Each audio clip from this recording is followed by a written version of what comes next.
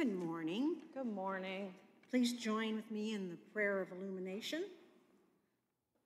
God of us all, we give thanks that you are ever present with us. We humbly ask that you open our eyes to see the places in our world where your people are hurting and in need. Raise us up to be your faithful leaders in such a time as this. We pray all this in the powerful name of Christ. Amen. Today's scripture reading is from Esther chapter 3, verse 13, and chapter 4, verses 13 through 17. Letters were sent by couriers to all the king's provinces, giving orders to destroy, to kill, and to annihilate all Jews, young and old, women and children, in one day, the 13th day of the 12th month, which is the month of Adar, and to plunder their goods. Mordecai told them to reply to Esther, "Do not think that in the king's palace you will escape any more than all the other Jews. For if you keep silence at such a time as this, relief and deliverance will rise for the Jews from another quarter, but you and your father's family will perish. Who knows? Perhaps you have come to royal dignity for just such a time as this." Then Esther said in reply to Mordecai, "Go, gather all the Jews to be found in Susa, and hold a fast on my behalf, and neither eat nor drink for 3 days, night or day. I and my maids will also fast as you do. After that, I will go to the king, though it is against the law, and if I perish, I perish." Mordecai then went away and did everything as Esther had ordered him. This is the word of God for us, the people of God. Thanks be to God. Thanks, Beth. I'm going to apologize right away to Dominic, my son. For those of you that don't know him, that's him right there. Typically in our house, there's this general understanding that things that you do in your life could potentially be sermon examples. Normally, though, I ask. Right? Normally I ask. But today I did not ask. So he's going to have to listen to a time in his life that he may or may not remember. I don't know. We'll see. So does anybody remember the Wiggles? Anybody? You're making me fit. Thank you, McGinnis says. Thank you for remembering the Wiggles. If you have a child or children or grandchildren who are around Dominic's age, I'm sad to say he's 20, you may remember the Wiggles. I have a picture of the Wiggles. Do we have a picture of the Wiggles? We should have a picture of the Wiggles. There they are in their big red car. These four gentlemen were the bane of my existence for a period of my life. They are 4 men from Australia who came together. Do you remember the Wiggles? You don't? Barely? I wish I could say the same. 4 men from Australia who came together to produce a children's music program that was on television. The reason that they were the bane of my existence is because Dominic loved them a lot. A lot. He loved them a lot. I mean, he really loved them. Like Beatles fans loved the Beatles when they came. So Dominic's favorite was Murray, who is the red shirt wearing Wiggle. Murray was a pretty funny guy, and I think that's why Dominic was drawn to him. Dominic likes to laugh. He likes funny things, and so Murray was kind of over the top funny. But the songs, Shar, the songs. It's how you feel about country music is how I felt about the Wiggles. I love music. I'm a music person, and music almost continuously runs through my head. I wake up with music in my mind. I sing almost constantly throughout the day. Do I not? Yes, I do. I sing all through the day, but this Wiggles music was too much. What? Fruit salad. Yummy, yummy. Fruit, right? The worst. I went days on end singing, beep, beep, chug, a big red car. I'm having, it's making me nervous. I'm having flashbacks. It was infuriating. These songs would get in my head, and I could not get them out no matter what I did. I went around singing these ridiculous songs. I see some nods of I remember. At the time that Dominic was deep into his Wiggles fandom, we didn't yet fully understand all of the differences in sensory processing that his nervous system had. And so in my ignorance, I thought it would be a really good idea to go to a Wiggles concert. Yes, I was embracing all that the Wiggles universe had to offer, and we went to Columbus to a Wiggles concert. Now, I'm a music person. I've told you that. I've seen everyone from Elton John to Chicago to all sorts of country artists. If it's been out there, I've seen it. I have never in my life been to a concert louder than the Wiggles. It was another kind of experience. We were at Nationwide Arena. It was full. Thousands of young Wiggle fans. Thousands. They are screaming their heads off while lights are flashing and there's smoke. And I mean, it was nuts. And I've been to concerts. They hold nothing up against the Wiggles. The Wiggles were running around the arena, not just the stage, up the stairways, which amped up the little Wiggle fans. So it got to a level that was like nothing I've ever seen before. I think it might be like when Jesus comes back, these little Wiggle people. They were that in awe of what was happening. The energy and noise level would rival anything. So we made it through about half of the Wiggle concert with the noise and the music and the screams and the jumping and the lights and the fog and the Wiggles. And Dominic finally looked at me like, I can't do one more second of this Wiggleness. And so the reason we made it that far was because Wiggle tickets are expensive. I'm going to be honest. And I felt invested in this experience. And so we made it halfway. So finally, Dominic's nervous system about expired, and my ears couldn't handle any more Wiggles. So we wiggled our way out of the arena. And I thought our problems were solved. I thought it was going to be smooth sailing. The Wiggles were behind us. I thought we were good, and I was wrong. Because for the next 30 minutes, we wandered around the adjacent parking garage trying to get out of this Wiggle nightmare. It took us 30 minutes to find our car because in our excitement to get to the Wiggles, no one had paid attention to where we parked. And so we walked, and we walked. Finally, after what seemed like 40 years in the wilderness, I was feeling the pain of the Jewish faithful. Finally, we found the car and we piled ourselves in, and once again we were awash with relief that the Wiggles were over.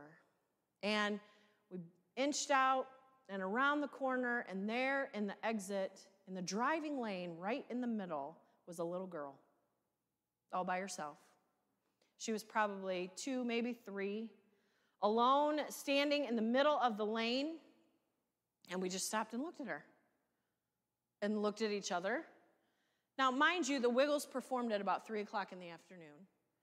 We made it about halfway into the concert, so probably 45 minutes, maybe an hour. Then we wandered the wilderness of the parking garage for 30 more minutes. So now we're after 4 o'clock, pushing 4:30. Imagine the traffic that would begin to pour through this parking garage once the offices of the Nationwide building and all the adjacent buildings began to release at 4:30, 5 o'clock. All of these people are going to funnel into this parking garage, and here's this little baby girl standing in the midst of this downtown Columbus. Where were her people?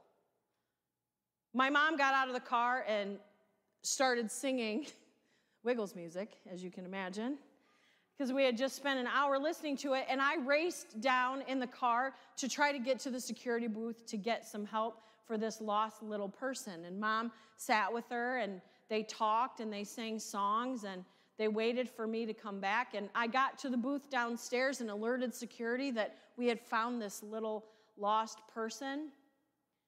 And this little one's mom had come down to security before I got there. And what happened they had been at the Wiggles concert too, and probably made the same exodus we did out of the Wiggles concert early. And Mom was alone with 2 kids, this little one by the hand and an infant in a stroller. And they got into the elevator and in the parking garage, and Mom pushed the stroller in and had the little one in front of her and let go of her hand to hit the button, and she went out the door and the doors closed. And Mom hit every button to try to open the doors, but the elevator began to move and took Mom away from this little one in the middle of downtown Columbus on like a Wednesday afternoon at 4 o'clock. And you can imagine the panic and the absolute heartbreak by the time that Mom got back to the floor that her little girl was on, and she realized she had wandered away, and Mom's trying to maneuver stroller and baby and panicked and looking for her little one. She was in complete panic. I wasn't there when Mom got to my mom and her little girl. I was still making my way back up. When we got in the car, Mom said another security guard, or so he said, had come up and said, well, I'll take her, and I'll take her down to the security booth. And nothing was going to uproot my mom from that spot in that garage with that little girl, and she about dared him to come try. And so when we got all up there, my mom was there with the little girl, her mom was there, and they were still all glued to the spot. And as my mom and I quietly then settled into our car and drove down the levels of the parking garage and out onto the busy street of Columbus, we couldn't get the what if questions out of our minds. What if we hadn't gone to the Wiggles that day? What if we hadn't left early? What if we found our car right away and didn't wander the parking garage for 30 minutes? What if someone else found her first? What if she was hit by a car? Luckily, like most of the what ifs we worry about, those things didn't happen. We did go to the concert and we did leave early. And we did wander around frustrated and complaining about the fact that we couldn't find the car. No one else found her first, and she was safe and happy back with her mom. For such a time as this, I believe with all of my heart that we were in that parking garage at that exact moment to make a life of difference for that child. Just as I asked the kids, and just as I believe that God places opportunity for people in the right place at the right time, I believe that God placed us there. God has done that since the first moment of creation of humanity. And so often we pray for God to do something in our world, and God does something in our world, and He does it through us and our placement and our awareness in our actions. It doesn't always happen this way. I don't know why. It happens in some instances and not others. But I looked on the internet for sort of holy coincidences. And a quick Google search gave me many examples. A woman has a heart attack on a flight to Orlando in 2003, and an attendant comes across the loudspeaker and says, "Is there a doctor on board?" And 15 cardiologists stand up who are traveling together on their way to a conference in Orlando. And they were able to offer their help. Civil War Union Corporal Barton W. Mitchell found an envelope in the road holding 3 cigars wrapped in paper. Tucked inside were the orders from Robert E. Lee detailing the Confederate Army's next planned moves. The Battle of Antietam was the result. You can call these coincidences, but I think there's more to it than that. I think they're moments of keen awareness.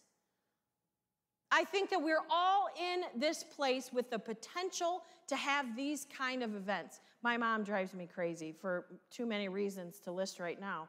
But she drives me crazy because when you're driving with her, her head's on a swivel all the time. What do you think they're doing? What do you think that guy's doing? Do you think that guy needs help? One time she stopped outside of the rehab center in Green Springs because she thought there was a man who had collapsed forward in his wheelchair. Turns out he was just suntanning his back. But she lives into an air of awareness that I don't. And I've learned from the many embarrassing times that she has stopped to see if someone needs help or what's that on the road. My mom totally would have picked up those cigars wrapped in paper. Totally. I would have walked right by and never even noticed it was there. My mom lives with her head on a swivel, looking for opportunities of how she can sometimes serve, sometimes she just wants to know what you're doing, right? Sometimes she's just being nosy. But God has used that spiritual gift of hers, of interaction with other people. God has used it to his glory, and she has, in fact, helped and intervened and stopped and prayed with people and done things that I would not have done because I'm too busy going from point A to point B, finding the quickest way to get there so I can do what I'm supposed to do so I can go on to the next thing. My mom lives with a different level of awareness. So that God can call her, she calls them God winks. So that God can call her into these divine appointments that he's set because he knows that I'm going to drive by. Did you notice in the scripture that Mordecai says to Esther, somebody will come, somebody else will do it if you don't do it. See, God has to make up for the people like me with the people like her because I'm too busy minding my own business and she's too busy minding everybody else's. We have to engage. We have to be present. We have to be watchful and willing to enter into these moments of divine appointment that God sets us for such a time as this. In our scripture reading for today, once again, we find ourselves faced with a hero of our faith. Today we read of Esther. Esther was a Jewish person in a time when all Jewish people were under threat of death, young or old, male or female. It didn't matter. If you were a Jewish faithful person, your life was in danger. The time had been set. The order had been given. The date had been stated.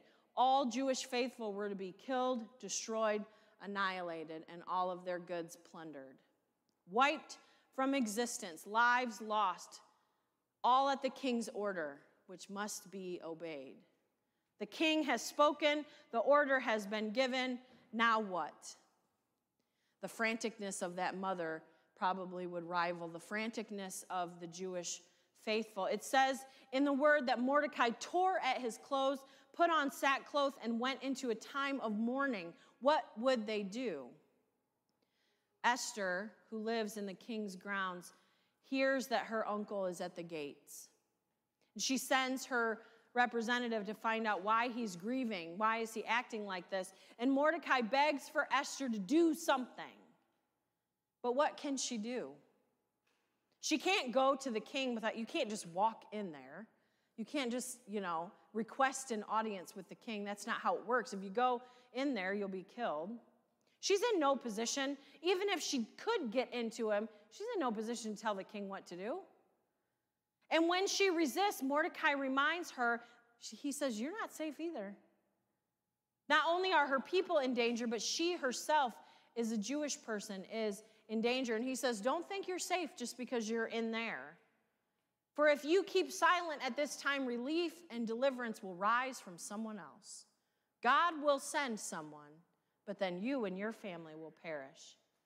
Perhaps you've come to royal dignity for such a time as this.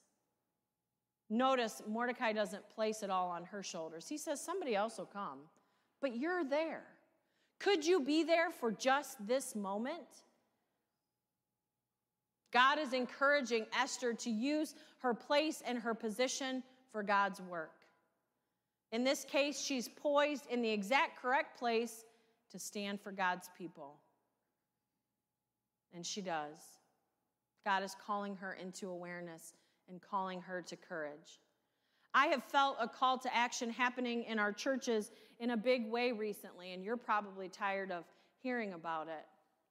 I have preached over and over again that I feel the church is poised to make a difference in the world. How many of you have heard someone say in recent days, months, years, I've never seen the world like this? Our next sentence should be, and we've never been a church like this.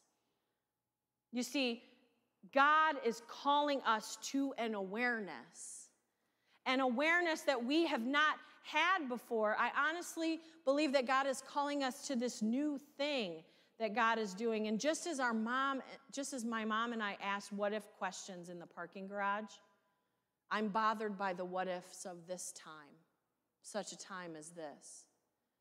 What if we don't stand for those who don't have a voice?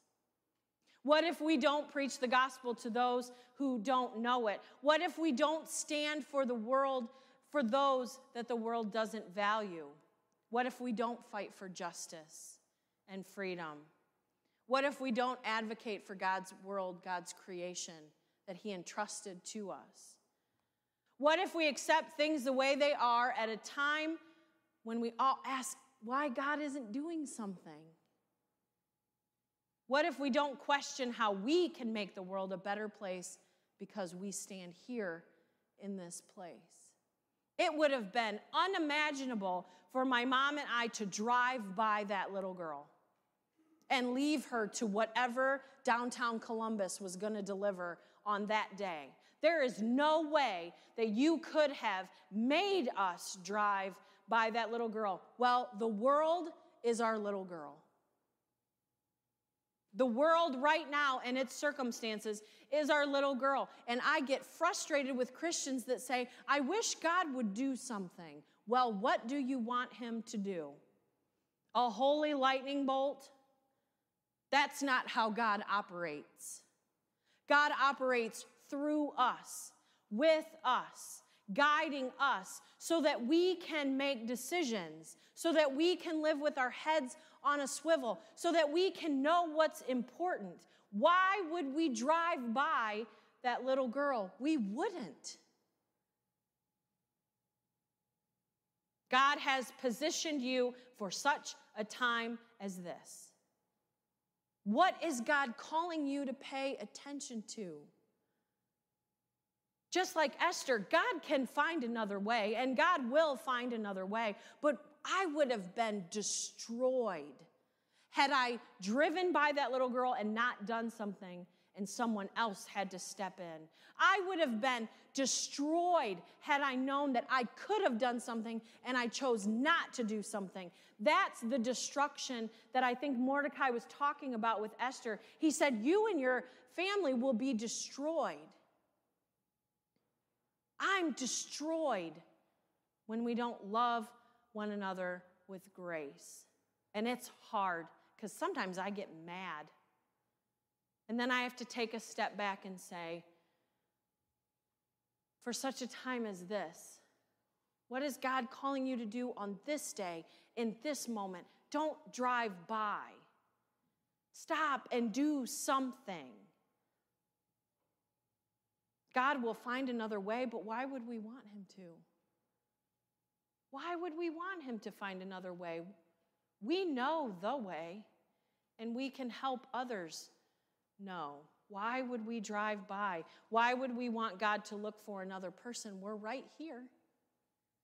We are present here in this time and this place for such a time as this. And all God's people said, amen.